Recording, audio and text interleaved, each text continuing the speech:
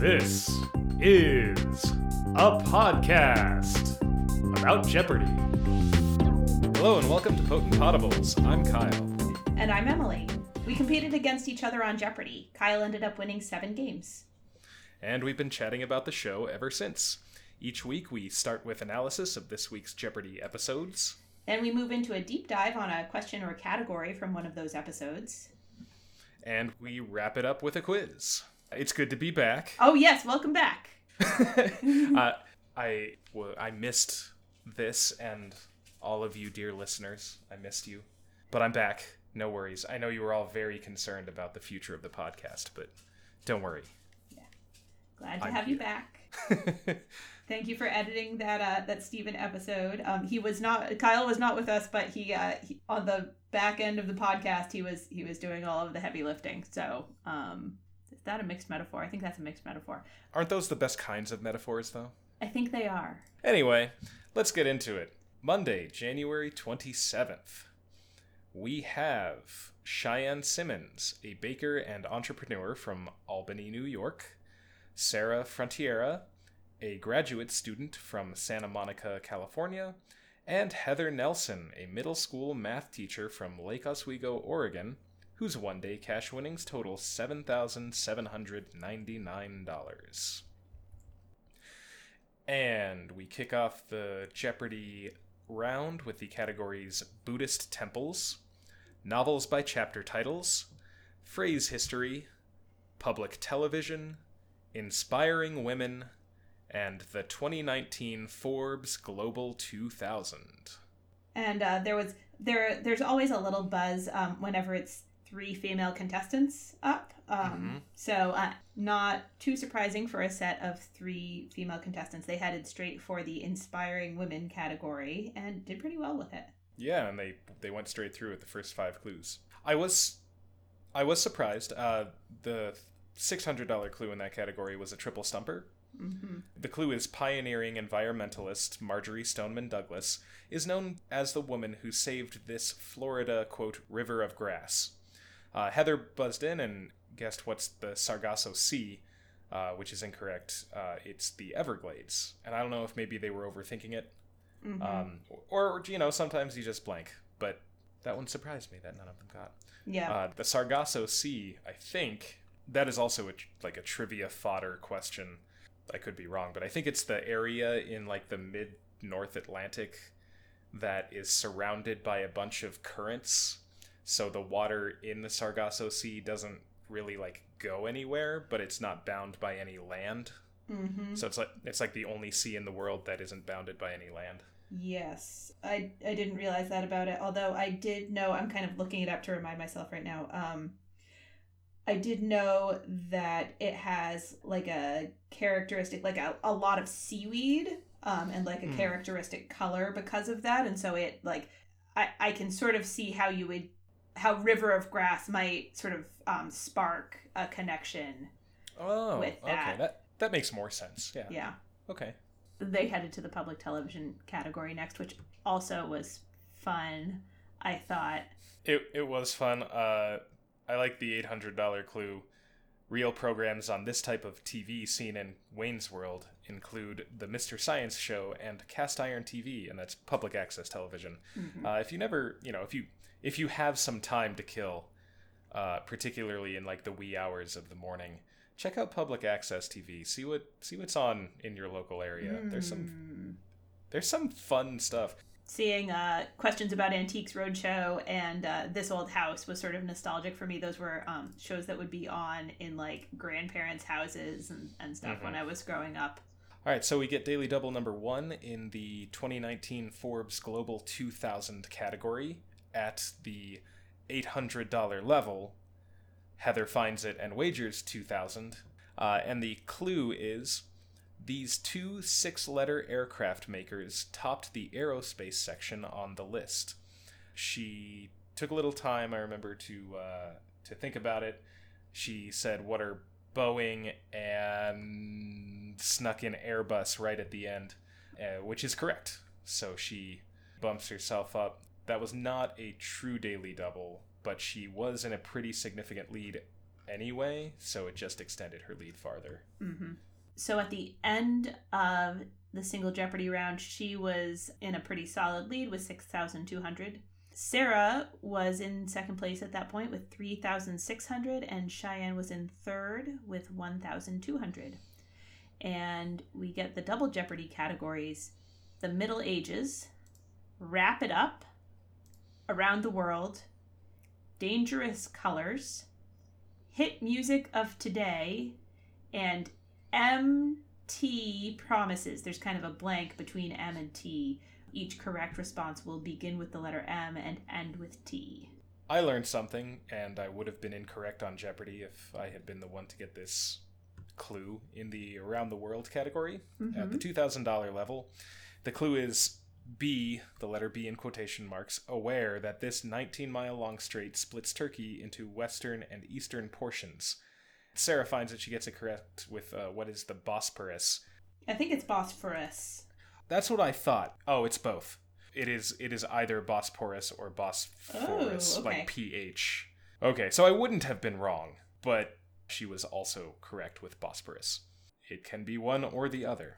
You would have been incorrect on Jeopardy just because you would have pronounced it with the PH. Yeah, that's what I was thinking. Yeah, that I would have said. You would have been ruled correct on that. Yeah, so I would have been, but I was worried that I've been learning it wrong this whole time. But but no, apparently it's both. Yeah, the $1,600 and $2,000 clues there are were from two of the most special trips I've taken in my life. I've been to the Masai Mara in Kenya. As a child, actually, I had an aunt doing NGO work in that region and had the opportunity to go visit her.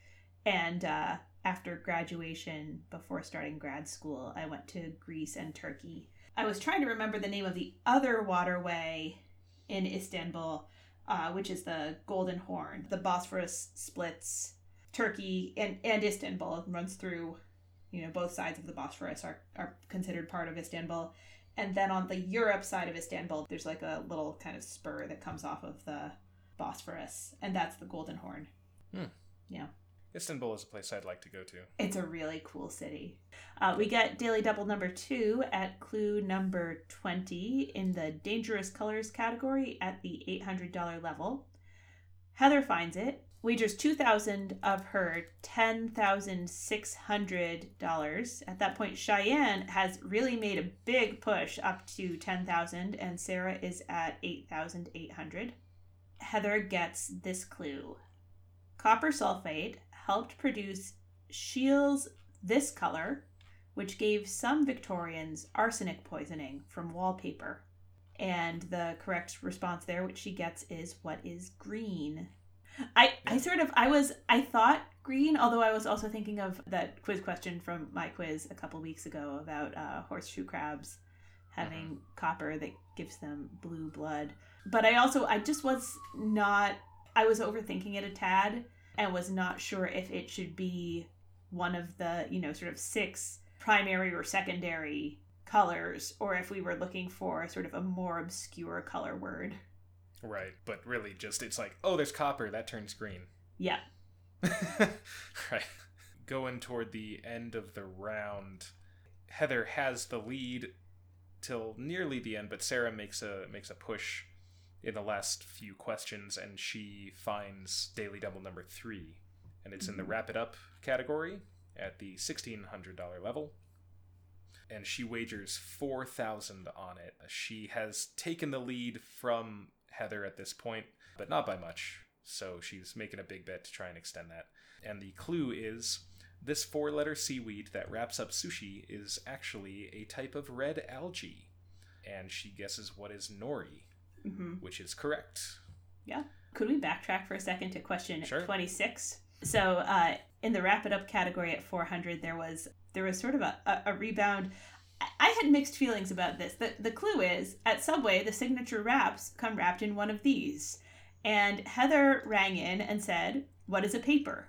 That is true, though. Which I think she should have been ruled correct. They do come wrapped in paper. Underneath the paper, you'll find a tortilla, but they're wrapped in both. And then they wrap it in a plastic bag. So any of those are right. Then the whole thing is wrapped in a store. So,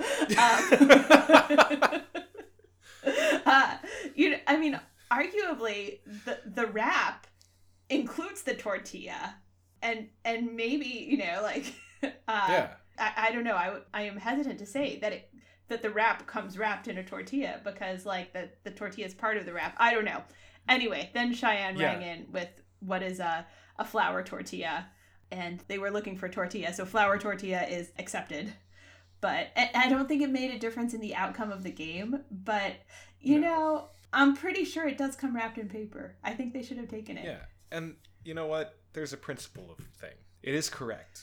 Yeah. And just because the writers weren't looking for it doesn't mean it's not correct. I mean, normally they're good on that kind of thing. Yeah.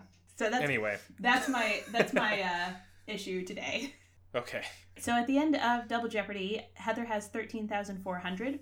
Sarah has taken the lead with 20,000, and Cheyenne has 11,200, and they get the category Poets. And the clue, a Dartmouth dropout, he received 2 honorary degrees from Dartmouth in 1933 and 1955. Did you get this one, Kyle? No, because poets are awful, and I hate poets. And I forgot that Robert Frost was a person. If his name had crossed my mind at all, I'd have been like, oh yeah, he's like the only one of that time period and place. That makes sense. I think of Robert Frost as associated with New Hampshire. I have not fact-checked myself on that, but I'm pretty sure that's correct. So I thought of it. Anyway, Cheyenne has wagered 7,500 and guesses who is Whitman. Not a bad guess. Heather has wagered 2,199 with who is Thoreau. But Sarah has who is Robert Frost with a $6,801 wager, which takes her up to 26,801. And she is our champion. There's been some Twitter buzz, some positive, some negative. I am entirely in favor. You could see Sarah throughout her games, I think. You could tell sometimes she was nervous, that she had things that she did to sort of shake off the nerves. She brought kind of like a physicality. Yeah, that is a way to put it. She brought a physicality to the show. Yeah, she was very animated. Like you could absolutely tell how she was feeling. Yeah. The whole time. Yes, you could. So, but there were moments where I thought I saw her, sort of stretching out or like trying to do like deep breath or like different things like that, and that struck a chord for me, I think. Yeah, I liked watching her. Yeah. So on Tuesday, we get the contestants Greg Bacon, an acoustical consultant from Arlington, Virginia, Adela Irizarry, an English professor from Lake Worth, Florida, and Sarah Frontiera, a graduate student from Santa Monica, California, returning with one-day cash winnings of $26,801. And the categories for the Jeopardy round are Off to the Landmark, Newer Necco Candy Hearts, Sci Paris, Biopic Subjects, Military Abbreviations, and Parts of Speech Defined. Yeah. I mean, talk about that parts of speech category right now. It crushed them. Yeah. They did not do great in that category. Ooh, yeah. Ooh, yikes. Okay, yeah. No, they got the $200 and $400 clues. But the $600 clue, Sarah and Adela both rang in and gave incorrect responses, and it was a triple stumper. The $800 clue, Sarah rang in and gave an incorrect response, and it was a triple stumper. The $1,000 clue, Sarah rang in and gave an incorrect response, and it was a triple stumper. So that category did not treat them kindly. Yes. I got a few of those triple stumpers. I did miss the $800 one. The clue was they typically express some relation of place, time, manner. And for some reason, I thought prepositions. I think maybe I saw a relation. Yeah, I could see that. On the $600 clue, Adela had rang in and guessed what is an adverb. Which was incorrect. In that one, they were looking for interjection. So adverb was on my mind, so I was able to get that for the 800. I saw plenty of people talking about thinking back to Schoolhouse Rock for that category. Yes. Which you know what? Those songs still come to mind Yes. when these kinds of things come up.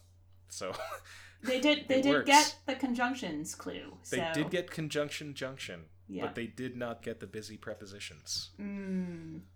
We got the Daily Double very early in the round. The third pick in the Sai-Puri category at the $400 level. Greg found it, and at that point he had 200, so he wagered 1,000, which is the maximum if you have less than that. The clue was, the big rock that caused mass extinction 65 million years ago has the alliterative name, the Alvarez this. And he correctly responded, asteroid. Yep. I had a deep dive request before this episode aired. My husband said, oh, sometime when they do a clue about the Rock of Gibraltar, you guys should do that. And there it was. Oh. Yeah, there it was at the $600 level and off to the landmark. Oh, yeah. Yeah. Nearly 1,400 feet of limestone awaits you when you enjoy this territory seen here. And they had an image. Yeah. Mm-hmm. I have been to Gibraltar. Oh. It's kind of cool. It was strange. We were on a trip to France and Spain. Like, it was a school trip. Mm-hmm. And so we had landed in the south of Spain, and we'd spent a couple days there. And then we go to Gibraltar, and everyone is driving on the other side of the road and speaking English. And it was very strange. I didn't think that it would have, that it would be noticeable like that. But, our very Spanish, does not really speak English bus driver drops us off at the border, and then everyone's speaking with British accents. It's like, what is happening right now? Yeah. But it was pretty cool. And the apes, they have absolutely no fear of humans. Yeah. Anyway, yeah, I'm not talking about Gibraltar. I'll throw that out there right now. Okay. So noted. Next time it comes up, maybe I'll do it. Sure. So at the end of the Jeopardy round, Greg is in the lead. He's at 4,400. Sarah is at 1,400, and Adela is at 600. So she will pick first from the categories 2020 Anniversaries, Just a Sample, Russian Art and Culture, Mary, Me, Shakespeare by Night, and Antonym, but with the first A in quotation marks. I enjoyed the Russian Art and Culture category. Some people in my family claim Russian ancestry. Others say, no, we're just Eastern European. Either way, I've always enjoyed Russian history and that kind of thing. I did not do terribly well in it, though. I only got 3 of the 5. But I got the $2,000 clue. Yeah, In this Stravinsky ballet, the title character gives Prince Ivan a magical feather after he captures and releases her. Greg rang in and incorrectly guessed what is Swan Lake. Not a terrible guess if the only thing you know about it is that it is a Russian ballet, but that's Tchaikovsky, not Stravinsky. But Sarah rings in and correctly identifies the Firebird, which has some of my favorite music.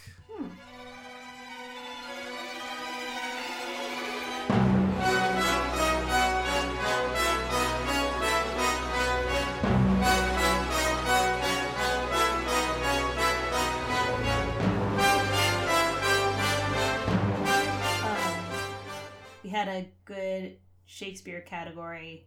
Yeah, they had a triple stumper at the 2,000. Which I realize they haven't had the benefit of watching the GOAT tournament at the time that this was taped.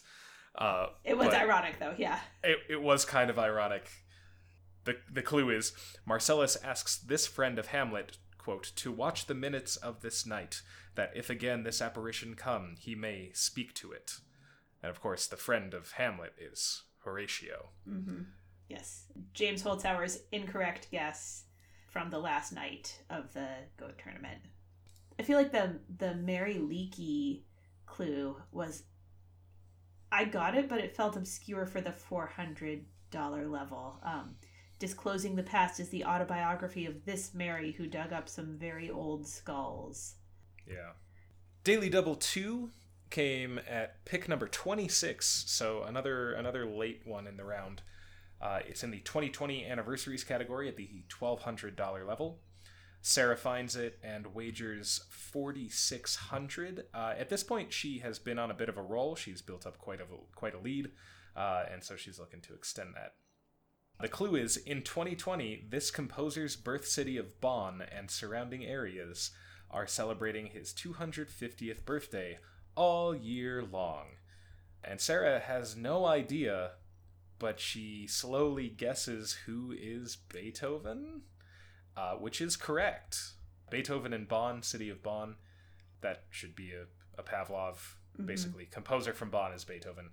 And also, 250 years ago would be 1770, which, if you know a little bit more about Beethoven, puts it right. Obviously, that's when he's born. But also, even if you're not sure of his birth year, puts it in the right time period for him to be writing, right about the turn of the 19th century. So, and a little bit about that too. There's a sort of movement in the classical music world, mostly among younger people and composers, to boycott Beethoven for the entire year of 2020.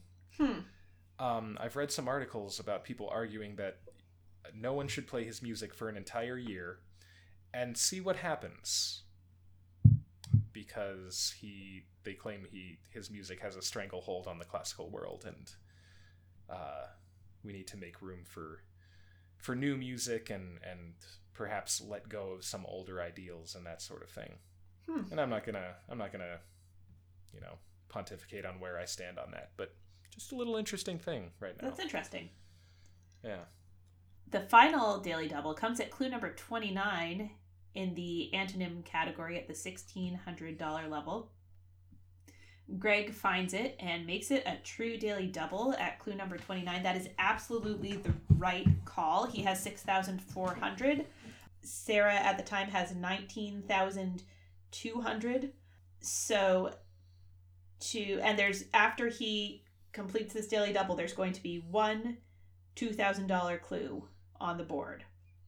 So to get back into contention, he needs almost 10,000. That means he's going to need to wager at least 3,000. There's no real point in him doing less than a true Daily Double, I would argue. Maybe there's a case to be made for wagering almost everything in order to get to participate in Final Jeopardy. I think you could go either way on that. And in any case, he gets the clue of bedridden or unable to walk. And all these clues have started with, they're the antonym of whatever the clue is, 10 letters. And he comes up with ambulatory. And so he gets up to 12,800. And there's one clue left on the board. Sarah scoops it up. It's a pretty great word. Yeah. Of relating to the period after the biblical flood. So the period after the biblical flood would be post-diluvian, I guess. The adjective meaning before the biblical flood is antediluvian. Yeah. I like that word. It's a great word. It's just a fun word, yeah. There aren't a whole lot of situations where you can use it, but it comes up for me from time to time. Sure. Going into Final Jeopardy, we have Sarah at 21,200. Greg is trailing with 12,800. Adela is at 7,800. And the category is world capitals. And they get the clue, sharing its name with another ancient city on the sea, this African capital is called Bride of the Mediterranean. Adela wagers 800 and did not manage to come up with anything.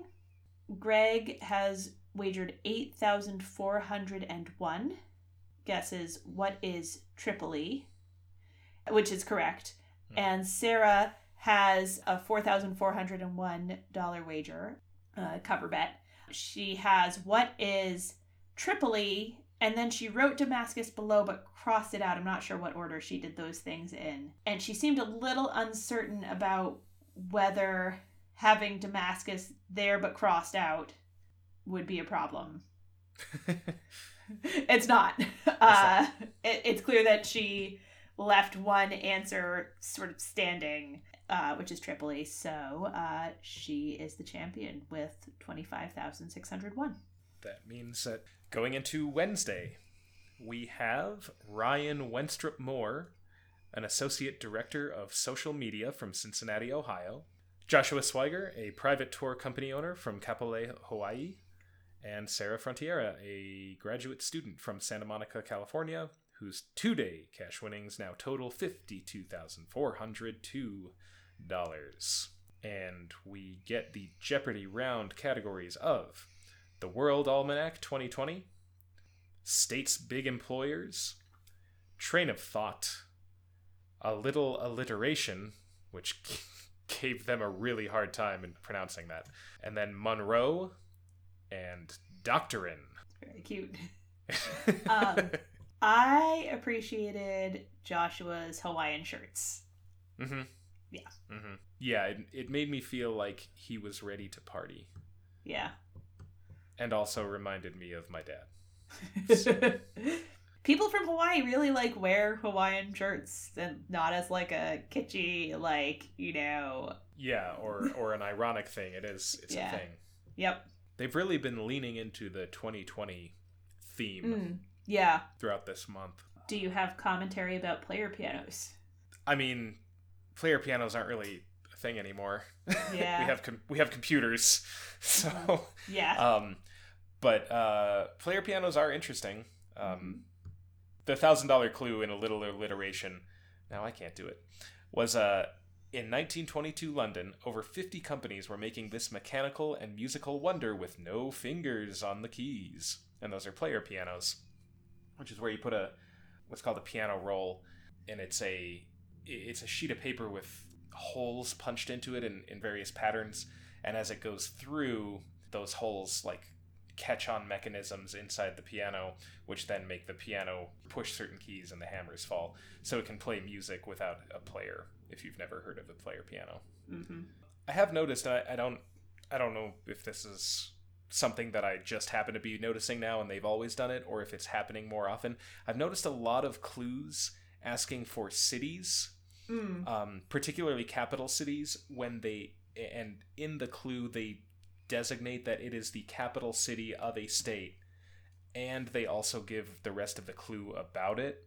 So like in the Monroe category at the $600 level, the clue is Lieutenant Monroe crossed the Delaware with Washington to fight in the battle of this now New Jersey capital and got a near fatal wound. So you don't need to actually know anything about the Revolutionary War. You just need to know the capital of New Jersey. The capital of New Jersey, but even the clue cross the Delaware with Washington, I think a Jeopardy contestant should know that that's the Battle of Trenton. Yeah. For me, it's giving too much information for it to be a competitive clue. And I've noticed that in a couple of clues this week. That they're supplying like several major routes to the correct response, you know. I appreciate about Jeopardy that there's often sort of a straightforward clue and then like kind of a sly like, pun or like other like reference that lets you get it even if you don't actually know the fact. Yeah. But this is like, I hear you on that. They're giving a lot of facts. Yeah. We get the Daily Double in the Train of Thought category at the $600 level at the 17th clue. Joshua finds it and wagers $2,200. The clue is, in 1977, after decades of dwindling ridership, this luxury train was discontinued. Or was it murdered? And he correctly responds, what is the Orient Express? I don't actually know that they gave enough information to get that without the sly reference. Like, yes, I was having that same thought. Because I had the thought about the Monroe clue, and then this, we look at this one, and I'm like, I don't know that I would just get a luxury train that was discontinued in 1977. Yeah, maybe if they had given the two terminals, which are Istanbul and Paris. I think it's Paris. Yeah. Then another clue to narrow it down to that, I think would have been fine too. So that's an instance where like the kind of winking clue is fine in my opinion because the rest of the clue doesn't designate it specifically. You know what I mean? Yeah, that makes sense. At the end of the Jeopardy round, Joshua is leading with 7,400. to Sarah's 3,600 and Ryan's 2,400, and we get the categories in Double Jeopardy. Synopsis. Sin is spelled S-I-N. Places. That narrows it down. Colorful pop culture animals. What's your area? Lettermen. And petty rhymes. Each correct response will rhyme with the word petty. This is the round where I discovered that I have some neurons devoted to the name of the raptor from Jurassic World. Oh, Blue. Yes. Yeah. Why do I know that? Why?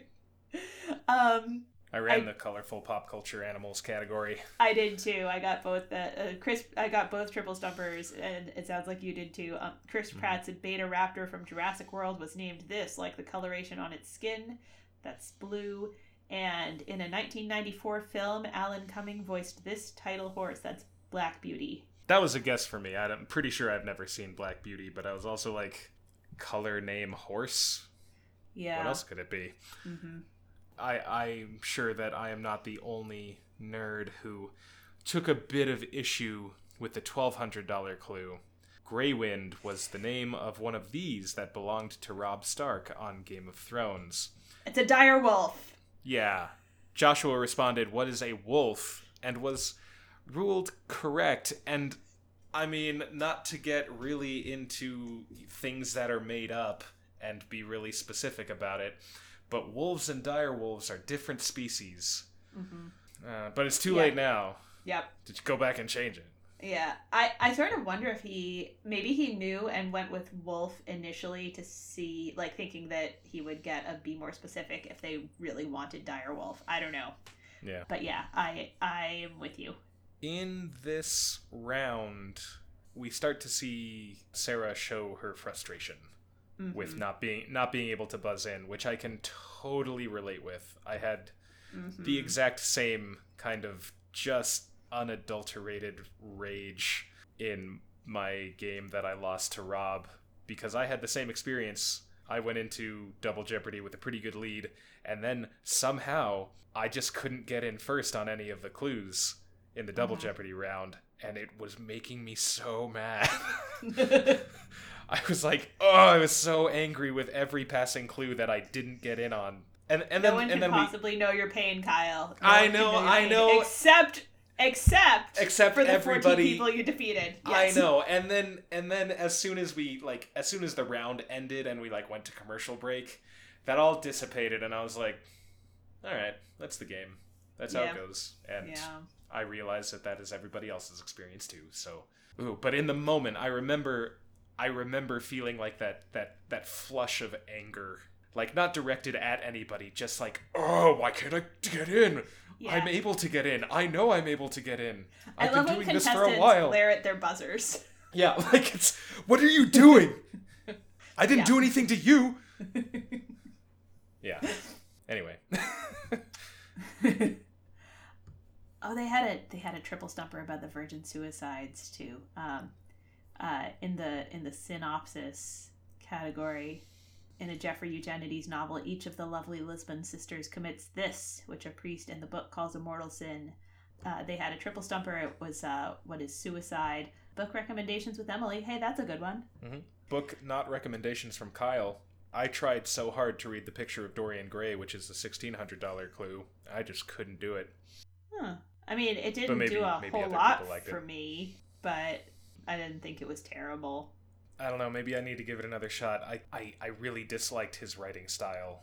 You know what book I wanted to throw out the window is The Scarlet Letter. I've never actually read it. It's about the great and terrible suffering of being a priest who's impregnated a woman who's being publicly humiliated and not being able to disclose it because you wouldn't want to be humiliated yourself. That must be really hard for him. Yes, no one can know his pain. I've oversimplified it, but I wanted to throw it out the window a lot.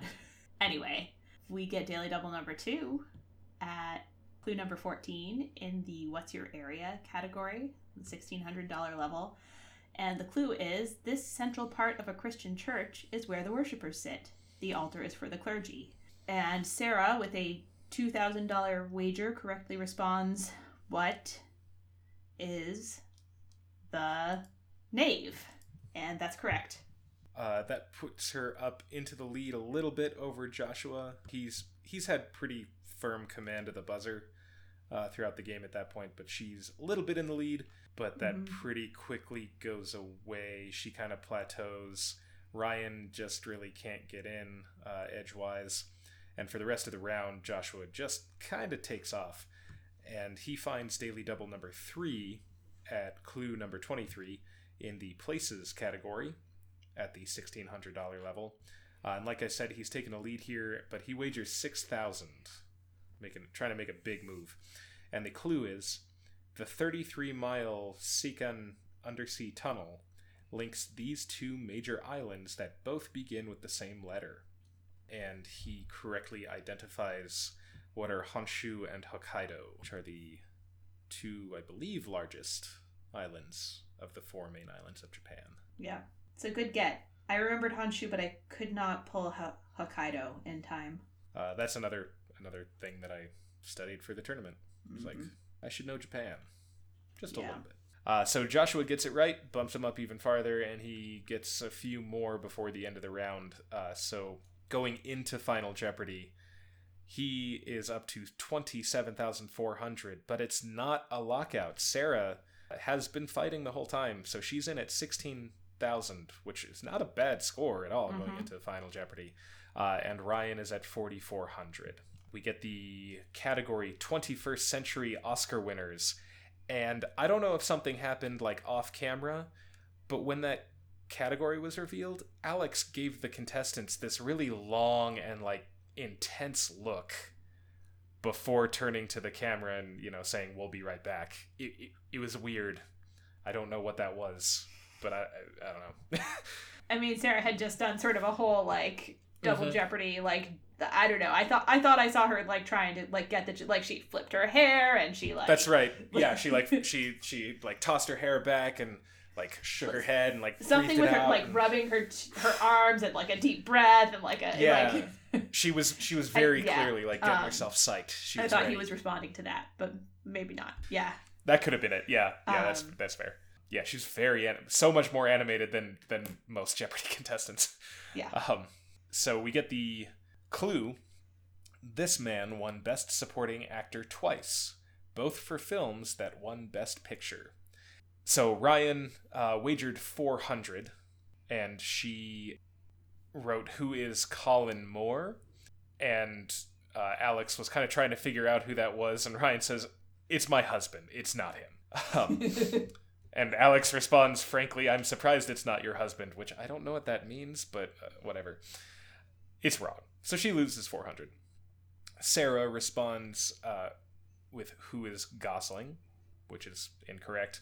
So she loses 6,801.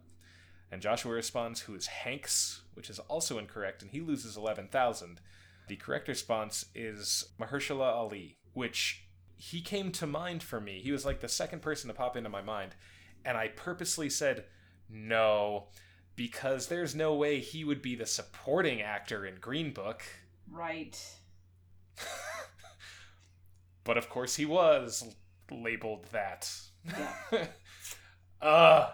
Anyway. Yes. That's Hashtag Oscars so white. I guess that's not exactly an Oscars so white, but I mean, he did win an Oscar, but Oscars so systemic racism. Should be, because he popped into my mind, and I was like, no, he won lead actor. So I just went on to other people, and I didn't come up with a response because anyway. But that means Joshua wins with 16,400. So going into Thursday, we get the contestants David Hawney, an accounting manager from Seattle, Washington. Michelle Paul, a managing director from Newark, Delaware. And Joshua Swiger, a private tour company owner from Kapolei, Hawaii, whose one-day cash winnings total 16,400. And we get the Jeopardy round categories: Boots, The World of the 1800s, Stop It, Websites, Author Last Name in Common, And big play in the team's Super Bowl win. You have to name the winning team. The writers just love throwing football categories at Jeopardy contestants. It's very funny. It's very funny material. It is good television. And the contestants were like, nope, we're going to play in slow motion. Yeah. I don't think anyone intended to play in slow motion. But, I think Joshua did by the time they got there. I think he was pretty clearly taking his time. Anyway. I mean, if there's a category where you're like, there's no chance I'm going to know it, and they've narrowed down the category enough that, like, you know that you're not going to be able to use, like, other knowledge to respond, right? Like, they're not going to ask you, you know, like, what city a team is based in. Right. They're going to describe a football play with the name of a player. Yeah, and you have to know it. Yeah. But they also give you the year, which, again, you'd still have to, like, know it, but... Right. Spoiler, we only got 2 of those clues revealed before the end of the round. Yes. The boots category seemed to give them some trouble. They only got 2 of the 5. Oh. Which, I mean, the 2 that they got were the 2 that I got. They're pretty rough. And we did find the Daily Double in that category at the $400 level. Michelle uncovers it and wagers $2,000. And the clue is, Chukka boots are said to get their name from a period in this sport. She takes a while and then guesses, what is soccer? And the correct response is polo.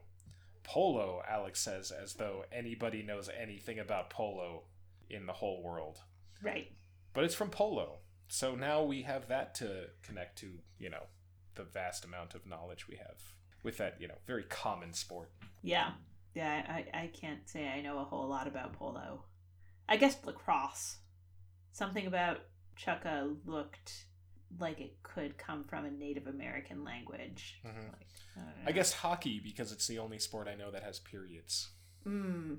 But that would be pretty wild for boots designed like hockey boots, like hockey skates. Just for casual wear, you know? Yeah. Just, or to the club, like, I don't know.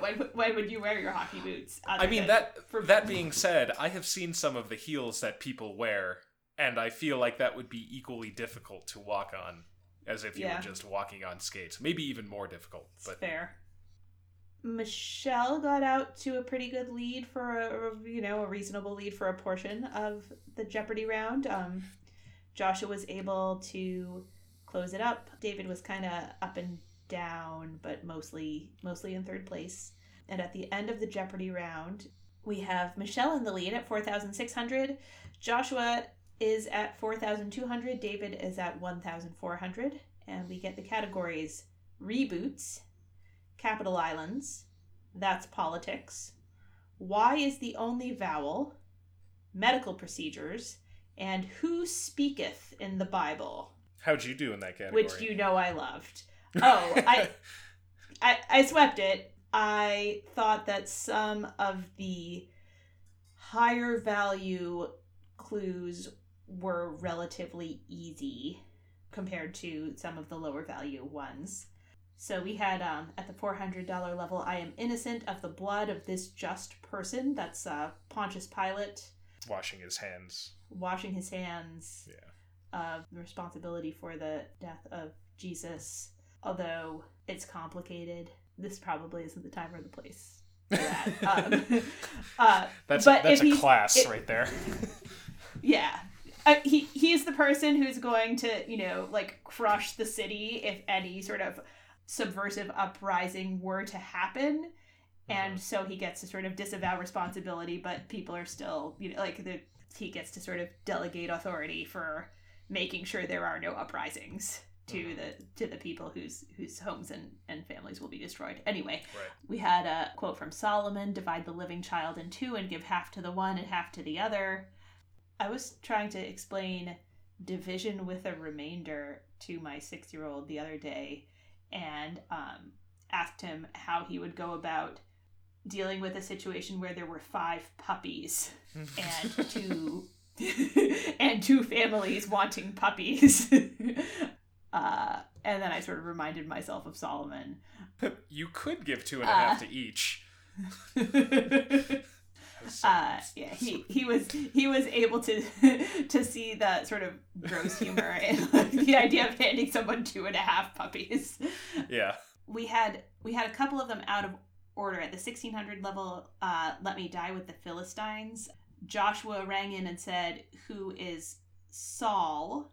Wonder if he was thinking that there are places where Paul refers to himself as having been a Pharisee. He might have mixed up Philistines and Pharisees, or he could have mixed up Samson and Saul. This is Samson and Delilah.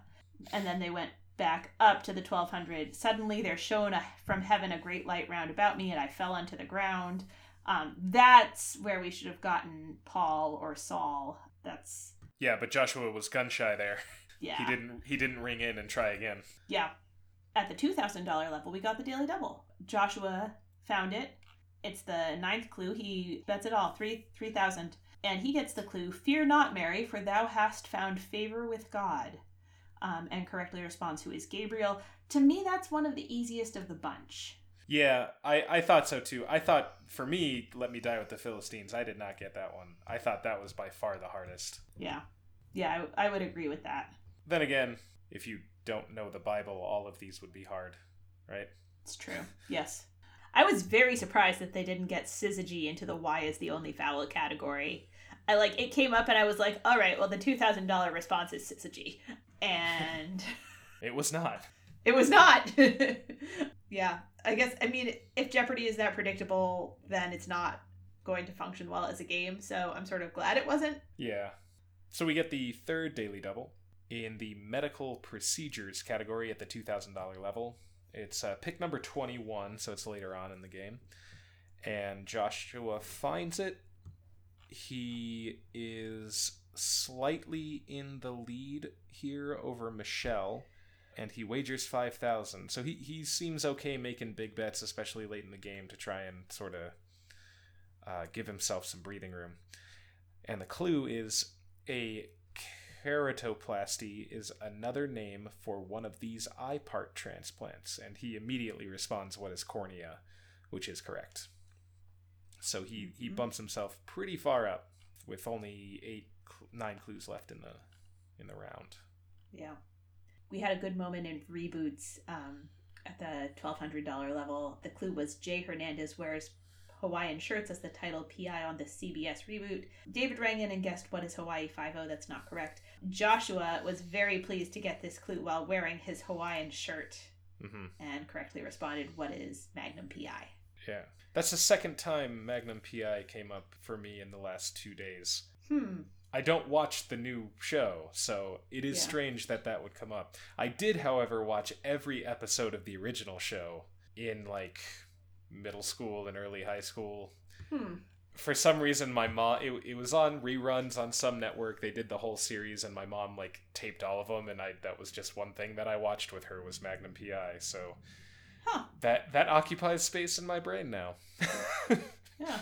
I think I've seen 0 episodes of Magnum PI. If you've seen one, you kind of seen them all. Maybe I should see one. Give it a few. You got to get to know Higgins. Yeah. You got to get to know Rick. You got to get to not know Robin Masters, because we never meet Robin Masters. Anyway, moving on. Going into Final Jeopardy, Joshua is in a substantial lead with 21,000. Michelle is in second place with 13,400, and David is trailing with 4,200. And the category is advertising and music. The clue is, in 2008, 34 years after it made Billboard's top 10, this song title was used by a southern state in a tourism campaign. I think this might be a "don't overthink it" situation. Yep. David has wagered 35.77 and correctly responds, "What is Sweet Home Alabama?" He has wagered enough to land him at $7,777, so that's fun. Oh, lucky sevens. Michelle has a $4,500 wager. She was trying to stay above David no matter what. Yeah. I think. Yeah, that makes sense. She also correctly responds, "What is Sweet Home Alabama?" Joshua had, "What is Georgia?" And then he crossed out Georgia and then put Carolina on my mind. I think he's thinking of Georgia on my mind or Carolina in my mind. Yeah, so there's a James Taylor song, Carolina in my mind. There's a song, Georgia on my mind. Sweet Home Alabama came right to mind for me. Maybe it just didn't for Joshua. Yeah. Once I saw his two guesses, I was like, oh, I guess there are actually a number of southern states that you could think of. Although maybe thinking about 1974 should help. Yeah, which really, I mean, for Georgia on my mind, it's really not that far off, because the Ray Charles recording, I think, was in the 60s. Yeah, September 1960. Yes, you're right. Yeah, so it's, I mean, if you're not sure, it's not that far off, but yeah, but it is wrong. Yeah. So that drops him down. He finishes with 13,500. Michelle is our winner with 17,900, so she will return on Friday. That's right. The 7777 thing, for all my video game nerds, in Final Fantasy VII, one of the greatest games ever made. If you get your character's hit points, like in a battle, if you get their hit points to go to 7777, then it is like it's an Easter egg in the game where that character then everything lights up and they immediately start dealing 7,777 damage to every enemy there is until the battle is over. And I think that's what he was going for. Maybe he was hoping that if he got 7777, he'd be able to knock out the other two players and be the winner. Who knows? Who knows? Huh. I like that, I guess. I don't know. I mean, I don't know if anybody's ever done it before, so it's worth a shot. Anyway, going into Friday, we have Audrey Coe, a professional taste tester from Oakland, California, which, like, what? Yeah. You can be a professional taste tester? Matthew Leonard, a client services coordinator from New Haven, Connecticut. And Michelle Paul, a managing director from Newark, Delaware, whose one-day cash winnings total 17,900. And Alex made a big deal of saying Newark when he talked to her this day. So I also made a big deal of saying Newark. And we get the worst...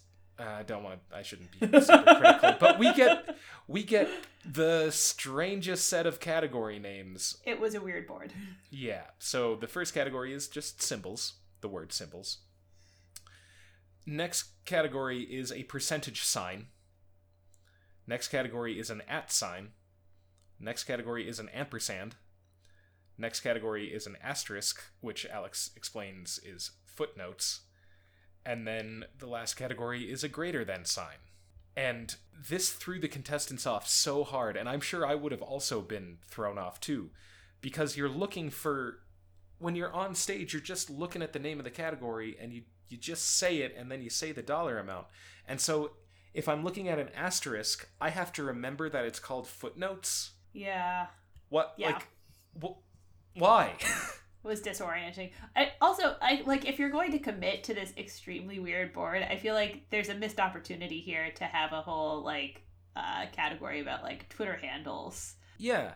And while I'm at it, I think the greater than category should have been math. Yeah, instead of like award winners. Yeah. Which, I mean, I guess that's okay. Yeah, like they had these very weird categories and then hit a completely normal board underneath them. Yeah, and the @ category, I don't understand how...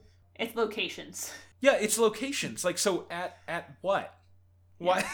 The whole time I like wasn't trying to come up with correct responses because I was trying to figure out how the category name @ really fits the clue, other than it's just like, oh, it's a place you could be at.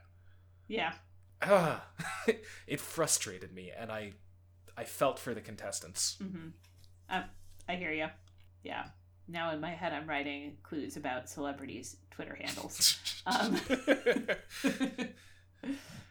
You hear that, Jeopardy writers? Hit her up if you need those. Yeah. So yeah, all of they just seem thrown off by it, which I don't blame them for. Yeah. But they do okay. They Mm-hmm. in the percentage category at the $800 level. The clue is in the dystopian Netflix show 3%. Kids in the slums of this largest Brazilian city are competing to join an offshore paradise. Audrey rang in and guessed what is Rio de Janeiro, but that's incorrect. And then it was a triple stumper. Something you got to know for Brazil. You have Rio de Janeiro, which is kind of like the best known city, but it's not the capital anymore, right? Brasilia is the capital, right?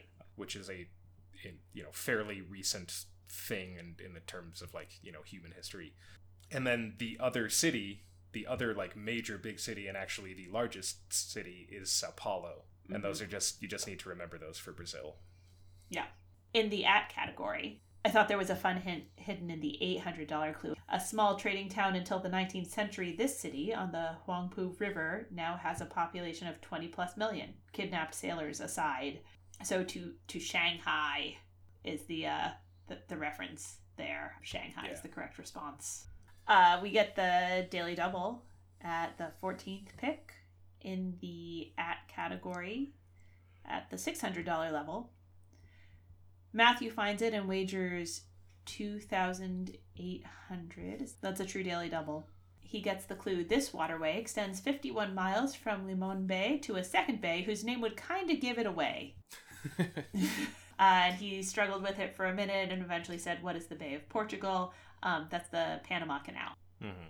Yep, so he drops back down to 0. Yeah. I think I feel like we've seen the Panama Canal a few times recently. It's one of the things that trivia people like asking about. At the end of the Jeopardy round, Michelle is leading with 4,800. Matthew has 1,600. Audrey has 3,400. And we get a much more normal double Jeopardy board. Oh, thank goodness. The categories are species names, 14-letter words, literary festivals, historic pleas, world transportation, and real-life celebrity superheroes. And we did not get through a whole lot of clues in either board. In Single Jeopardy, there were 4 $200 clues left unrevealed. In Double Jeopardy, when they ran out of time, there were 6 clues that were still not revealed on the board. Yeah, man, that's a lot. So they struggled some. Yeah, this game there were a lot of incorrect responses. Triple stumpers and things like that, which is a shame. It's not fun to see that kind of thing. Yeah, I really enjoyed Audrey. I thought she was a fun contestant to watch on the show, but she took a couple of bad guesses at the end of the round. Yeah. So, speaking of that, Daily Double number 2 came at pick number 8 in the round. It's in the Historic Pleas category at the $1,200 level. So Audrey has 5,800 and she wagers 4,000 of it. The clue is Chief Joseph met Teddy Roosevelt and pleaded with him to allow this tribe to return to its ancestral home. And Audrey says, "Can I change my wager?" It's just so unexpected, Yeah. Alex tells her no, and asks for a response, and she just runs out of time. And Alex tells her who are the Nez Perce. And Audrey says, "I wouldn't have known that anyways." Yeah. Which felt bad for her. Yeah. She's on Twitter. This is we're recording on Friday, so her game has just aired, and she's on Twitter saying that she was joking. She understands how Daily Doubles work. Right. I wasn't sure when I was watching it if she just has a very wry sense of humor and was deadpanning. Mm-hmm. Or if she legitimately had somehow not known or forgotten, but she's trying to clarify. There are a fair number of haters out there. What? I know. Yeah. So yes, she has clarified that she intended it as a joke. Yeah, I thought it was hilarious. I enjoyed that so much. it was funny. It was like a little cringy funny, but I don't know. I felt for her. Yeah, and yeah, I enjoyed it. I got a kick out of it. Yeah, we had a number of triple stumpers, a couple of which Audrey rang in and gave an incorrect response, and then no one else rang in. So like the world transportation category, the $1,200 clue. It is, this U.S. interstate passes through 8 states on its 2,400 plus mile journey from Santa Monica to Jacksonville. Audrey rang in and guessed what is Route 66, but the correct response is I-10. So if you never learned how the interstates are numbered, even numbers go east-west, and odd numbers go north-south. So the even numbers increase from the southernmost to the northernmost, so I-10 is down south, I-90 is up north, and continuing on in that way. And then the odd numbers increase from west to east, so I-5 is in California, is on the west coast, and I-95 what you would find to the east. Yeah. 95 runs not far from us. Yeah. That's helpful. I knew there was a scheme, but I had not sort of successfully grasped it. Yeah. And those are the major, like the 10s and the 5s, those are the major ones, and then you have like smaller interstates that connect, a few states, and they're numbered kind of like by what other interstate they're near, so it gets a little wonky, but essentially, like, remember that the lower numbers are south and west, and if it's odd, it goes north south. If it's even, it goes east west. Yeah. So. I wonder if that daily double interaction sort of threw Michelle and Matthew off a little bit. Maybe. Like, it's so unexpected. I could imagine it being sort of difficult to kind of stay focused on your own game afterwards. We get daily double number 3 at the 17th clue. In the species names category at the $1,600 level, Michelle finds it and wagers 2,200 of her 7,200. She's in a lock position at this point and is not risking it with that wager. Matthew still has 1,200 at that point, and Audrey has 600. She gets the clue: Pandalis borealis, the deep water prawn, is also known as this directional shrimp. And she guesses what is north. And Alex is, I think, sort of looking over toward the judges' table to get a ruling on whether they're going to accept just the word north. So she adds the syllable earn. And at that point, he accepts it. Yes, north or northern or north shrimp. Yes. I thought of the aurora borealis, the northern lights, as kind of my reference point. I think that's the only the reference point you can have, unless you are someone who is really into shrimp, Yeah, or like boreal forests. Yeah. Oh, I felt bad for Audrey at the $1,600 clue of literary festivals. Louisville's Gonzo Fest is not about Muppets. It celebrates the writing of this native son. And she guessed who is right. She, I think, has Richard Wright as a Pavlov for native son. He's the writer of the novel Native Son. I saw exactly where she was getting that from. With a little more context, I think you would know it doesn't fit with Louisville.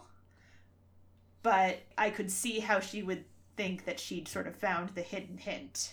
Right. The correct answer there is Hunter Thompson, and I think he just is a native son of Louisville. I don't think they were trying to hint at anything with that wording, or if they were, I don't know it. Yep. And that kind of... That's a tough break for her. She also has a tough break in the historic pleas category at 1,600. Lysaon, son of this Trojan king, begs Achilles, "Be merciful and spare me." Achilles kills him. She rings in with "Who is Priam?" So she reversed the R and the I in King Priam, or Priam. So she lost another 16 there on like a thing she knows, but she didn't say correctly. Yeah. You know. That's rough.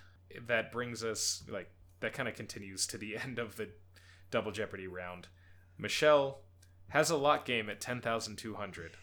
Matthew is in second at 3,200, and Audrey's in the red, negative 2,600, so she does not get to play Final Jeopardy. And we get the category French Towns, and the clue says, legend says local farm wife Marie Harrell and a priest from Brie created the famous product of this Normandy village. Matthew bets it all, because why not? You're guaranteed second place no matter what. And he throws up his hands and guesses, what is cheese? Ooh, I would go cheese. I would go to Cheese France. But that is not correct, shockingly. And Michelle wagered 2022 and correctly identified what is camembert. So she's up to 12,222. So another fun number at the end of Final Jeopardy. She was astounded that camembert was correct. Yeah, she was like, what? Which, hey, you took a guess, and that's kind of what the clues are for. I know it said brie, and I was like, I do not know enough about cheese. Now, I know you are a connoisseur of cheese, so I imagine you got it. Did you get it? I overthought it, and I started trying to... I don't know why I started thinking about champagne, but I did. And then I felt like a real dunce. Well, yeah, I didn't go to camembert. When they revealed it, and Alex was like, "Yeah, when you think of brie, you often think of camembert," and I'm like, "Well, maybe you do." I do. Like, camembert popped into my head, and then I discarded it, and for whatever reason was like, "Oh, they wouldn't be looking for another cheese. They already said brie." Right. That's kind of what threw me off. I was like, "So brie, is that pointing to cheese, or is it not?" Because you already said he's from Brie, so the answer isn't Brie. So I just ended up thinking Chantilly. But obviously that was wrong. But anyway, Michelle wins. So now she's a 2-day champ, and she will be coming back on Monday. Yes. So what do you think, Emily? What do you think I'm doing? What do I think? We know it's not Gibraltar. So... Right. So now you have ruled out one of the approximately 300 options. Yeah. Yeah. We're not talking about the Burj Khalifa, are we? No, it did cross my mind to take a look at that, but no, we're not looking at the Burj Khalifa. Anything from Russian art and culture? Nope. Okay. Could it be William Tecumseh Sherman? It is not. Okay. All right. I think that's 3 guesses. I should probably stop at this point. No, all right. What are we doing? We are, and I'm realizing now that this is now kind of 2 movie deep dives in a row, or at least movie adjacent deep dives in a row. But that's we're looking fine. at... We sort of go on jags with things. But what are we doing? We're on the Monday game in the Inspiring Women category. We're looking at the $1,000 clue. This glamorous Vienna-born actress invented a device that contributed to the development of GPS and Wi-Fi, and that is Hedy Lamarr.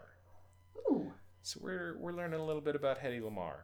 Okay. I don't know anything about Hedy Lamarr, I think. Neither did I, other than she was an actress, and after that clue, learned that she was also an inventor. So that's why I was like, you know what? I should learn more about her. Figure out what's what her deal is or was, because she is no longer alive. All right, so Hedy Lamarr was born Hedwig Eva Maria Kiesler on November 9th, 1914. She was born in Vienna, which was at that point in the Austro-Hungarian Empire. Her parents were both of Jewish ancestry, but her mother converted to Catholicism as an adult and raised Hedy as a Catholic, though she was not formally baptized at that time. So Hedy Lamarr has Jewish ancestry, but she is not she did not grow up following Jewish traditions or anything like that. I'm going to kind of go through her life and career before I talk about her invention. So I'm going to talk about that separately, because that's really what drew me into talking about her. So she had always shown an interest in acting and was fascinated by film from a young age. She won a beauty contest in Vienna at the age of 12, which is I guess, the beginning of the sort of Western world's fascination with her beauty. Throughout her career, she was often touted as the world's most beautiful woman. And I'll talk about how that affected things later on.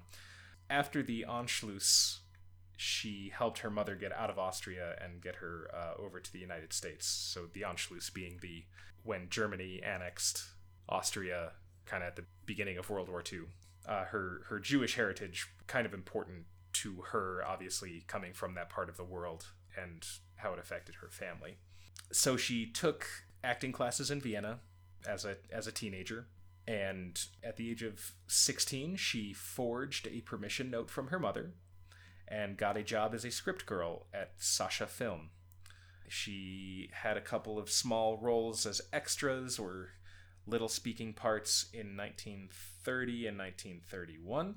She was working both in film and on stage. She had some, like I said, some smaller roles starting out, but she was still only a teenager, so it's not like she had been working in the trenches a long time trying to make her way before she got her break. This was pretty early on.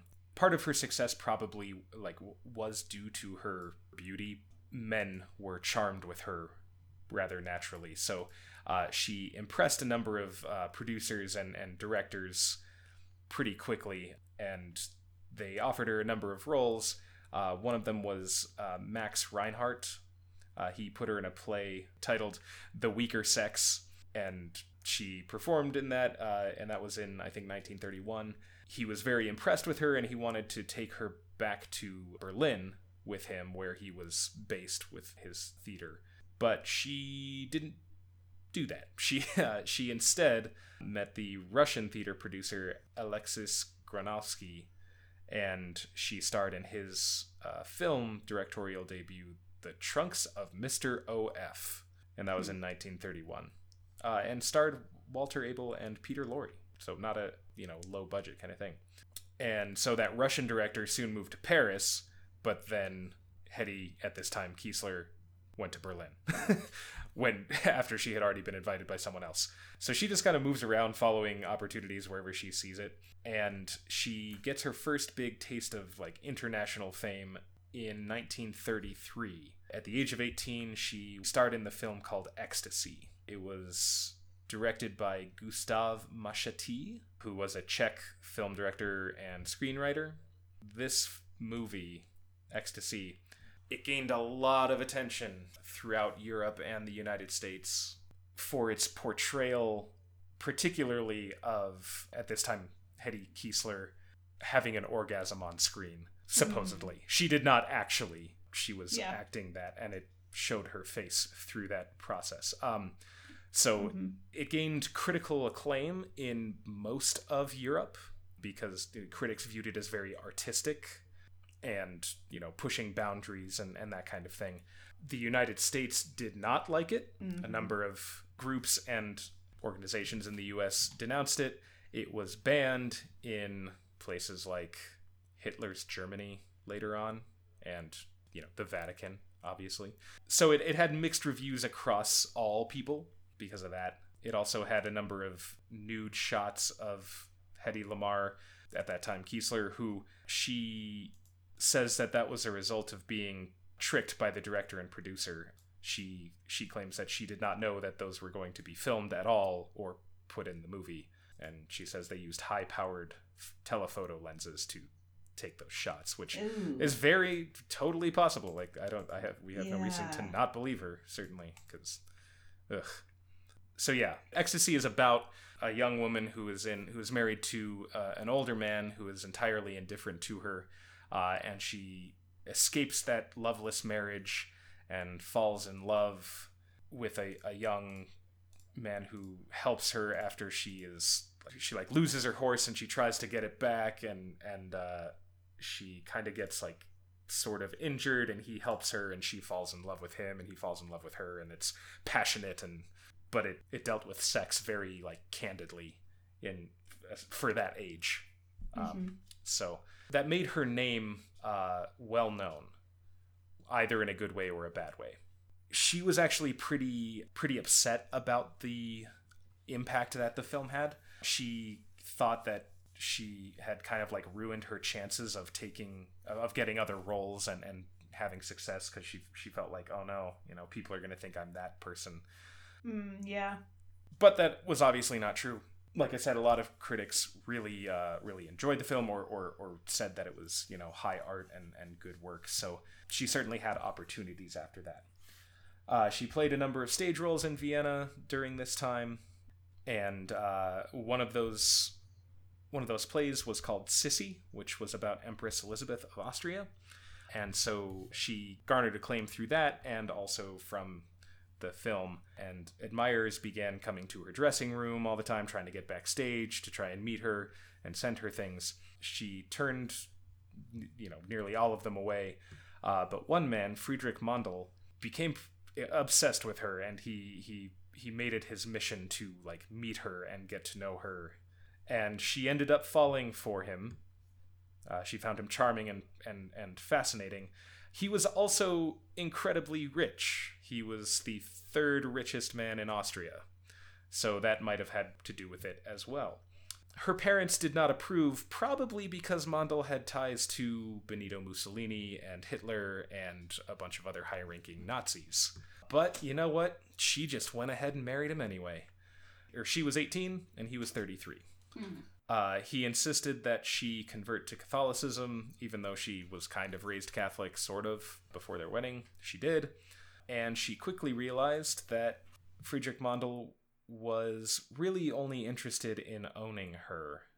She says that she was kept a prisoner in her own home after getting married. He did not let her pursue her acting career, and really didn't let her do much of anything other than, stay home and be his doll, essentially. Like I said, Mondl had close ties to Mussolini and the Nazi regime. He was a munitions dealer and arms manufacturer. Fascist organizations need weapons in order to maintain their power. So he got along swimmingly with people. He was like friends with Mussolini, which, just means he's a super good dude. But at their home, he was very rich, so he owned a castle. At their castle, he would he would entertain these people, these leaders and military people, and talk about military technology with them and discuss, advancements in it and arms deals and secret weapons and that sort of thing. Later, when Hedy Lamarr would talk about that, she said that these kinds of conferences where these people would come to their home were her introduction to the field of applied science, and kind of piqued her interest in that. So she points back to that for her inventing interest. Eventually, really not too long after they got married, only a couple of years, she decided to flee the country. So in her autobiography, she said that she disguised herself as a maid and fled to Paris. Knew that she couldn't go back, but she also knew that, she says, I was like a doll, I was like a thing, some object of art which had to be guarded and imprisoned, having no mind, no life of its own. So I don't, who could blame her? Yeah. So she escapes to Paris, and pretty soon after that, she goes to London. In 1937, she meets Louis Mayer, head of MGM Studios, who was scouting for talent. She met him. He offered her $125 a week, like a contract, to come and work for him. She turned him down, but she also got herself onto the same ship that he was on, headed to New York, and during that trip, she impressed him enough to secure a $500 a week contract. So good for her. Breaking that glass ceiling, And on that trip, Mayer and his wife persuaded her to change her name from Hedwig Kiesler, which was the name associated with ecstasy and the whole, hullabaloo around that. And so she took on the name Hedy Lamarr as homage to the silent film star Barbara Lamarr. So that's how she came to be known as Hedy Lamarr, and that's what the name that she kept for her whole time in the United States.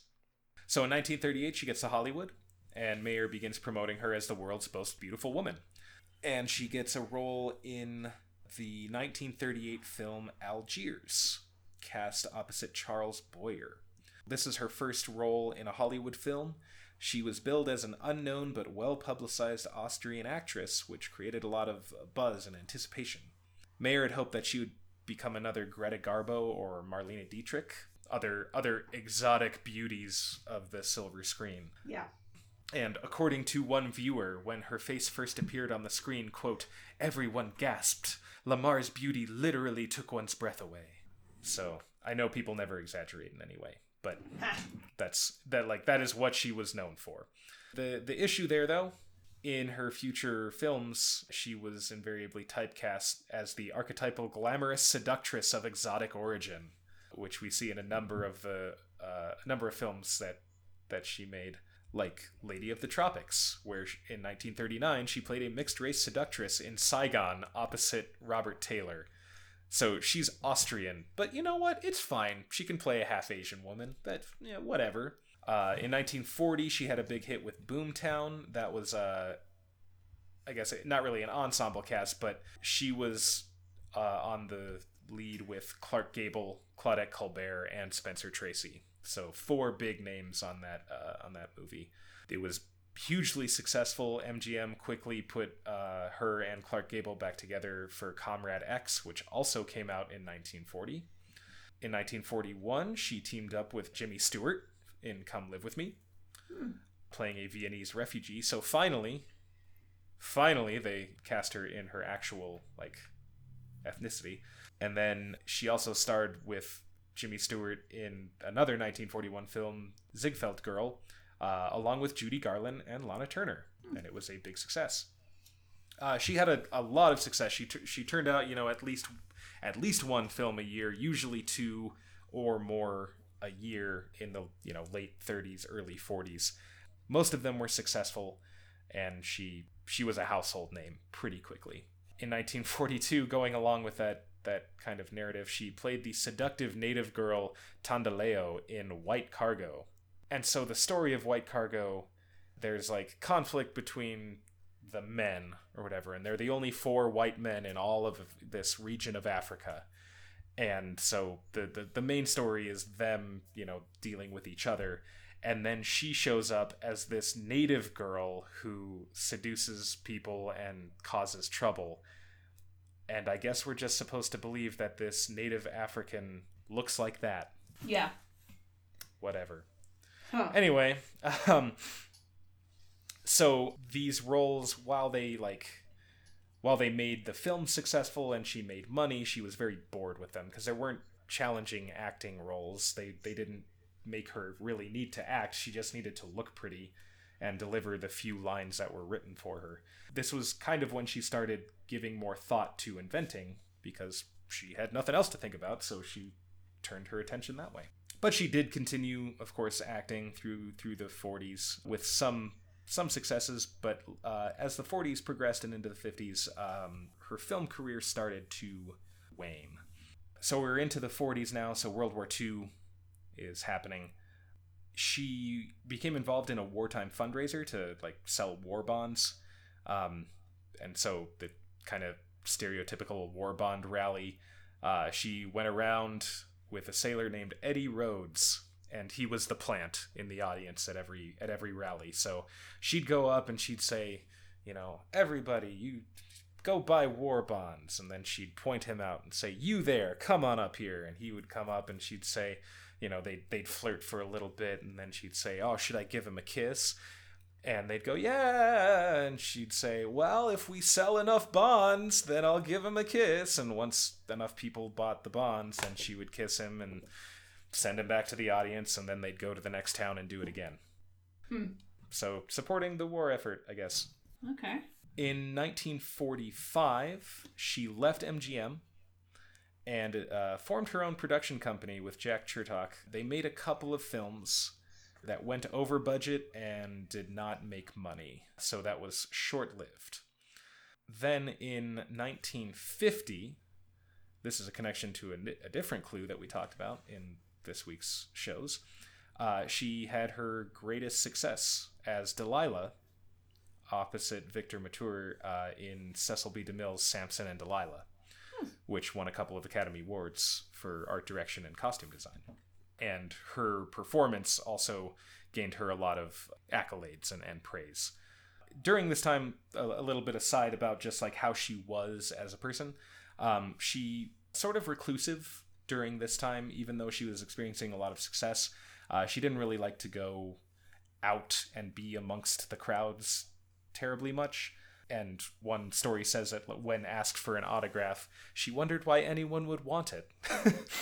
A lot of the men who were writing about her would talk about how, she's beautiful and charming and warm and kind and all that, and whatever. One of the reports, like after an interview, it gets so close to being good, but then it doesn't. So author Richard Rhodes says, of all the European emigres who escaped Nazi Germany and Nazi Austria, she was one of the very few who succeeded in moving to another culture and becoming a full-fledged star herself. There were so very few who could make the transition linguistically or culturally. She really was a resourceful human being. That's a great thing to say about this person. Mm-hmm. The last sentence. I think because of her father's strong influence on her as a child. Wait, what? Yeah. So, we were so close to passing the Bechdel test, but then... Yeah. Nope. It's because of her... And, who knows? Maybe her father's influence did help her become more, easily assimilated. I don't know. But you know what? Her father's not there. He's not the one doing it. So, whatever. Yeah. But, I mean, it was, it was the time, it was the attitude that was just generally accepted. And, of course, that's why we see that most of her roles are not really, artistically challenging in any way. They're just, check it out, she's pretty. Back to her film career. So we had Samson and Delilah in 1950. And after that, it really started to take a dive. In the 50s, she went to Italy to play a few roles in a film that she also produced, but the film ended up being very poorly made. She didn't really have the experience or know how to produce a film, and she lost a lot of money on it. Later in the 50s, The Story of Mankind, Zane Grey Theater, some episodes there. They were critically panned. And her last film was in 1958, the thriller The Female Animal. So she did not appear in a film after 1958. She was signed for the 1966 film Picture Mommy Dead, but she collapsed during filming from nervous exhaustion and was replaced by Zsa Zsa Gabor, who was only 3 years younger than her. Huh. Yeah, I saw that and I was like, they're moving on to a younger, a newer person, but actually they're basically the same age. So yeah, so throughout this time, Lamar was married and divorced 6 times. Ooh. Well, we say divorced. I don't know that she ever got the first one actually divorced, but her first husband, Friedrich Mondel, married in 1933, ran away in 1937. And he was the arms dealer and rich Austrian. In 1939, she married screenwriter and producer Gene Markey, and during that marriage, she adopted a boy that they named James Lamar Markey. That boy was then adopted by a later husband, and so took on a different name. So her third husband, John Loder, she married in 1943 and was with him until 1947. He's an actor. They had 2 kids, Denise and Anthony, and then also John adopted James, and so he became James Lamar Loder. But they divorced in 1947. In 1951, she married Ted Stauffer, who was a nightclub owner and former band leader. But they divorced in 1952. In 1953, she married W. Howard Lee, a Texas oil man, and they were together for 7 years. They divorced in 1960. And then her last marriage was to Louis Bowles, who they married in 1963, got divorced in 1965, and he was Hedy Lamar's divorce lawyer, which I think is just kind of poetic. And then she did not marry after 1965. She claimed that the first son, the one that she adopted, James Lamar Markey and then Lamar Loder, was biologically unrelated and she had adopted him. James, however, in 2001, he claimed that he had found documentation that he was actually her son born out of wedlock to her and John Loder, but before they were married. So he was born while she was married to Gene Markey, even though he was actually the son of her next husband. He says he found documentation. I did not find anything to say whether that was corroborated or anything, but he claims to be a biological son. So she became a naturalized citizen of the U.S. on April 10th, 1953. She had an autobiography, Ecstasy in Me, published in 1966, but in 1969 she told Merv Griffin on the Merv Griffin Show that much of it was fictional and that she didn't actually write it. So in 1966, she had sued the publisher to halt the publication because she said that the ghostwriter Leo Guild had made up a lot of information that was in there. But she lost the suit, so they published anyway. So she sued to stop it, saying that it wasn't true. And she lost that lawsuit, which apparently means that she was still legally liable for the 1967 lawsuit where she was sued by someone who said that her book had plagiarized a lot of his material. I shake my head at that because, she's already saying it's not true. And now you're suing her to say, actually, you stole it. And she's saying, actually, I didn't write it at all. So I couldn't have stolen. So there are lawsuits around her autobiography and, questions about it. In the late 50s, she and her then-husband, Howard Lee, developed a ski resort called Villa Lamar in Aspen, Colorado. Makes sense because her husband at the time was a Texas oil tycoon, and Texans love to come to Colorado to ski. And after their divorce, he got to keep the resort. So she lost that too. So she did not have a lot of luck after film career ended. In 1966, she was arrested for shoplifting in Los Angeles. Much later in 1991, she was again arrested for shoplifting, this time in Florida. And she pleaded no contest, and the charges were dropped after she promised to not break any laws for a year. If that's all it takes to not get in trouble for breaking the law, I'll promise not to break the law again if you let me steal, I don't know, a couple $1 million. I won't do that again. Anyway, so during the 70s and later on, she became more and more secluded. People came to her and offered her, brought her scripts and offered her roles and stuff, but nothing interested her enough to do it. Some trivia here. In 1974, she filed a $10 million lawsuit against Warner Brothers because the Mel Brooks movie Blazing Saddles has a character named Hedy Lamar that everyone in the movie keeps calling Hedy Lamar, and he keeps getting angry about it. She sued, saying that infringed her right to privacy. They settled out of court. Quick editor's note here. We discovered that Emily's Audacity had stopped recording for a few minutes, so that explains her silence for the last few minutes. But she's back in now. There we go. All right. No worries. So after that, she kept getting more and more secluded in her life, and she retired to Miami Beach, Florida. She became estranged from her adopted son, James. He was 12. Pretty early in his life, he moved in with another family, and they didn't speak for almost 50 years.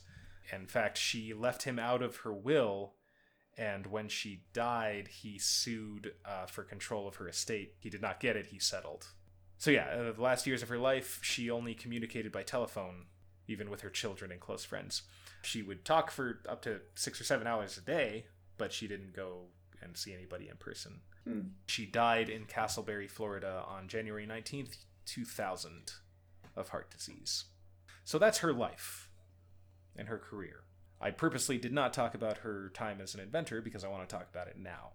Aside from her film career, she was also a fairly brilliant inventor and very interested in science of multiple disciplines, not just physics or just chemistry or just, one thing. She had no formal training, so that also speaks to her interest in a variety of things, because if it interested her, she looked into it. And there are a number of inventions that she worked on, she invented an improved traffic stoplight.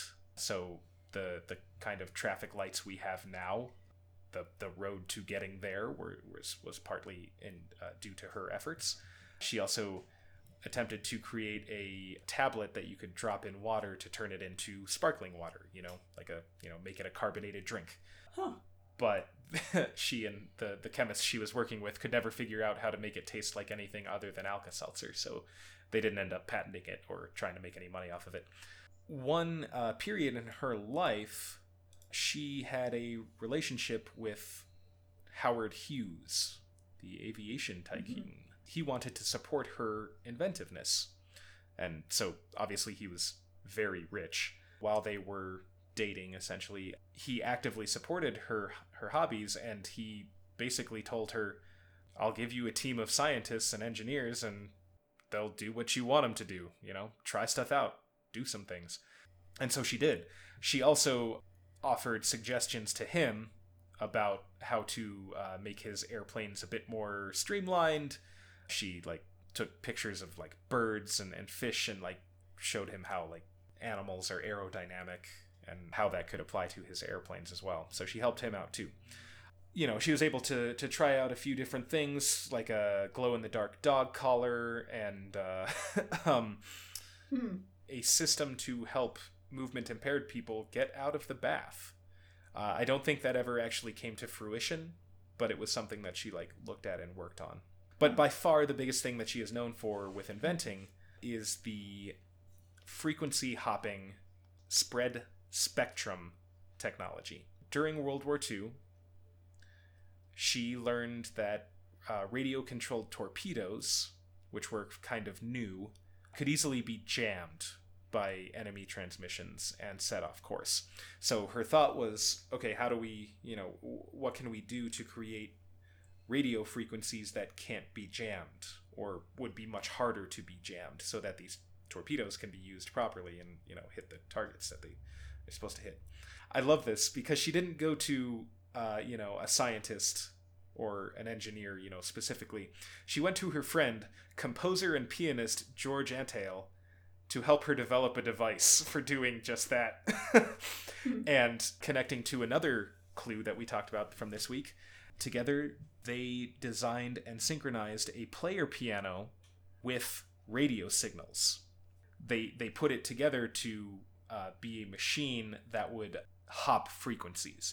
So what happens is, instead of using a fixed frequency, which means that your frequency is just traveling at one wavelength the whole time, which can be easily disrupted if other transmissions of the same wavelength come in. It can, jumble that and throw it off or whatever. What frequency hopping does is it chooses a particular bandwidth, and then it makes the frequency itself move to different frequencies within that bandwidth, so that it's not one fixed frequency. It's far less likely to be jammed because it's not interacting with any one thing at any, the whole time, and it's not as predictable. And the issue there is that the thing sending it and the thing receiving it have to be looking at the same frequencies at the same time. So what they did was they developed a system that synchronizes the transmitter and the receiver so that they're always looking in the same place at the same time as the frequencies are moving around. So that's the invention that they created. And frequency hopping was not new. They didn't invent that idea, but they developed a system that was much more robust and capable than had been before. And so they created it, they got it patented, and they took it to the US government, because this was in 1941, and so we're kind of at the beginning of the war for the United States. But the US Navy wasn't really interested in implementing new technology in what they had. So the patent just kind of sat there. Didn't do anything for a while. In the 1950s, however, there was a big push and call for new patents to come out to invigorate the American economy and the scientific sector and all that. And so this patent was kind of dug up and brought back out, and it led to a bunch of advancements in civilian and military technology. One instance is in 1962, the Navy finally had started using this technology, and at the time of the Cuban Missile Crisis, they had these frequency hoppers installed on their ships during that time. And much more recently, like we saw in the clue on Jeopardy, the frequency hopping has led to the ability to create and use GPS and Wi-Fi and things like that. Wi-Fi wouldn't work if it were fixed frequency, or at least it wouldn't work nearly as well because it would constantly be interrupted and jammed and scrambled by other things that are on the same or similar wavelengths, because we have tons of signals going around all the time. Mm-hmm. So many devices sending out radio signals or microwave signals or other things like that. If it weren't constantly hopping, it would get interrupted all the time. Yeah. For you listeners listening to this, you have Hedy Lamarr and George Antheil to thank, as well as the other people who helped the technology along in the process, but for being able to listen to it. So yeah, that's the frequency hopping. That's what she's best known for as an inventor. Cool. Yeah, it was really cool to read and be like, oh my gosh. Because if I only know her through her Hollywood career, essentially she's like, yeah, she was a good actress, but she didn't really have opportunities to act all that much. She really was just a bombshell, right? Mm-hmm. But also, she and her composer friend came up with this like incredible technology that has advanced our technological society. Yeah. So there we are. That's Hedy Lamarr. Cool. I had no idea. Yeah, me neither. All right, you ready for this quiz? Am I ever really ready? Yes, I'm ready for this. Okay, quiz. I don't have a title other than just Hedy Lamarr. Well, Okay. actually, the title that I put is The Quiz That Fails the Bechdel Test. Because as I Okay. wrote these clues, I realized I was like, oh man, I keep like turning toward men like who are like tangential to Hedy Lamarr. But all right, question 1. Hedy Lamarr developed frequency hopping technology with composer George Antheil. George was American, but studied and traveled through Europe in his youth. After some years in Berlin, he had a chance meeting with Igor Stravinsky, who immediately took a liking to him. Stravinsky convinced Antheil to move to Paris, which he did, taking up residence in a one-bedroom apartment above a famous bookstore on the Seine owned by Sylvia Beach. What is the name of that bookstore? Is this the English language bookstore? Is this Shakespeare and Company? This is Shakespeare and Company, yes. It took me a long time to get to that answer, to get through that question there. But yes, it is Shakespeare and Company, yeah. So George Antheil, his autobiography is like the bad boy of music or whatever. He was an avant-garde composer. He did a lot with, later on, electronic music and modern atonalism and what people would consider strange and very avant-garde sounds. But yeah, early on in his career, when he was trying to make a name for himself, he lived above Shakespeare and Company. Yeah. Nice. 10 points. All right. Question 2. This is a movie question. Hedy Lamarr had a relationship with Howard Hughes that allowed her to pursue scientific endeavors. Hughes was portrayed by Leonardo DiCaprio in the 2004 film The Aviator. He was nominated for an Oscar, but was beat out by the incredible performance of Jamie Foxx in another biopic, Ray.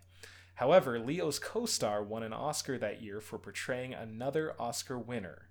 For 5 points each, who was that, and who did they portray? I think it was Cate Blanchett portraying Katharine Hepburn.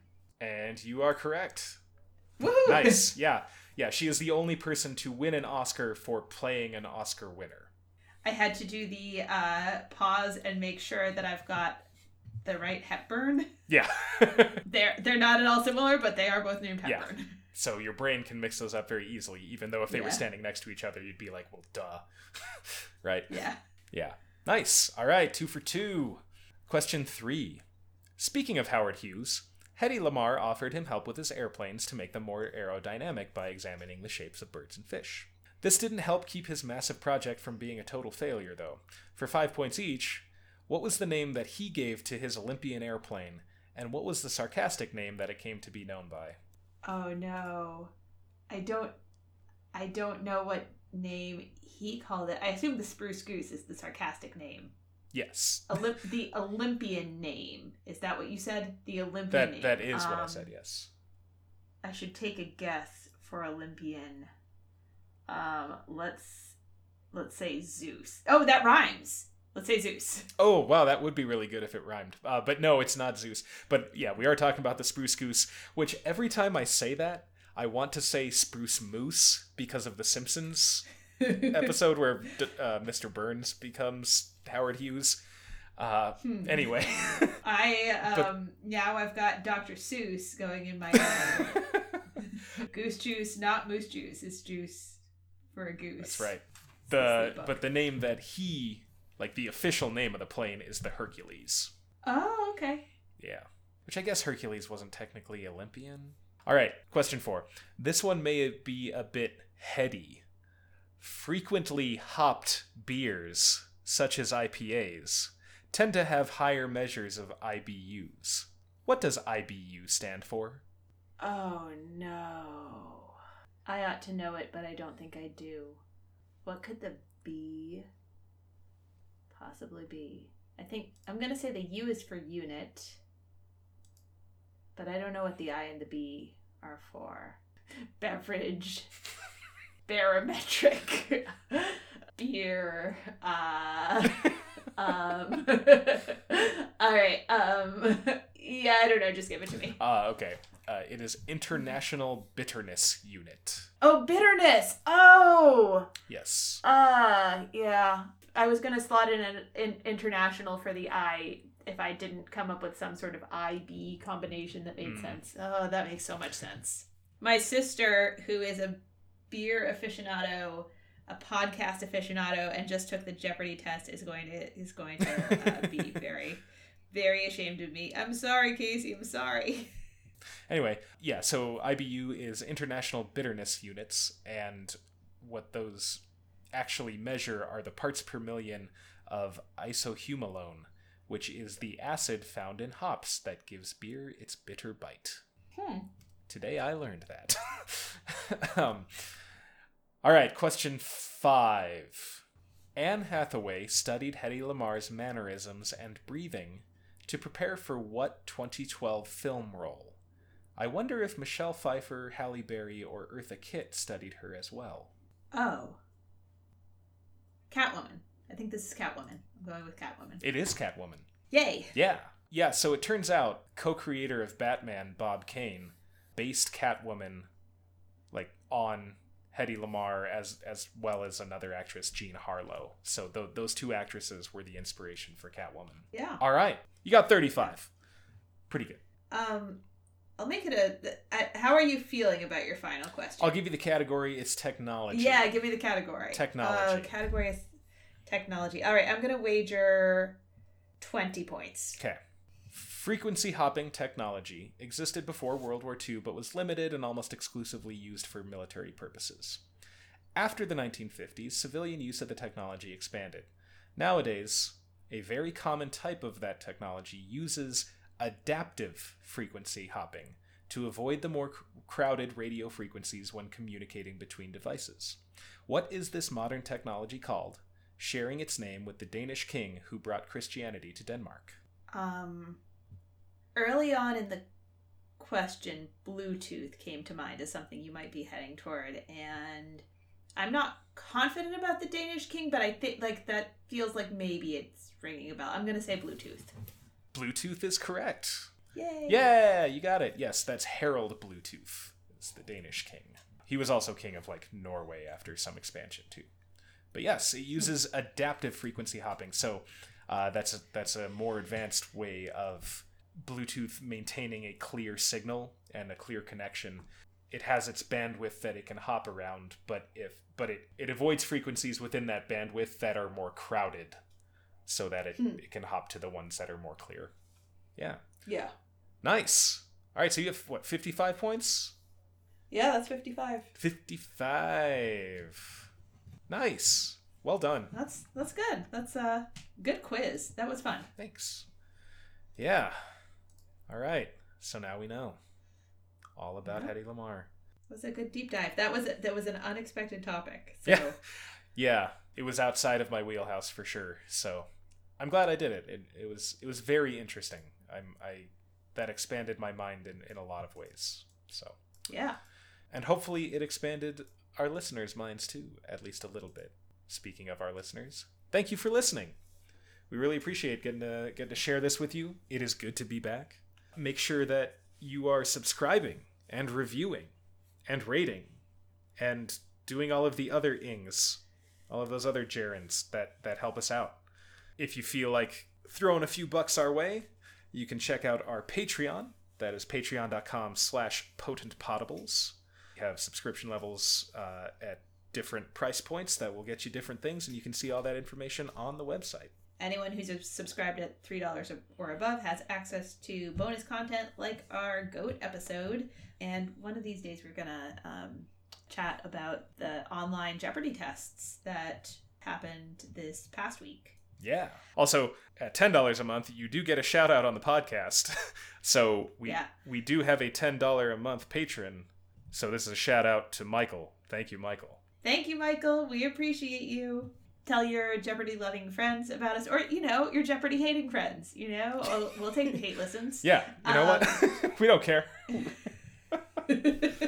If you want to come yell at us on social media, we're on Twitter at PotentPotables1. We're on Facebook at Potent Potables. You can email us at potentpotablescast@gmail.com. And our website is potentpod.com. We'll be back next week with another week of Jeopardy recaps. So until then, may your minds be quick and your buzzers be quicker.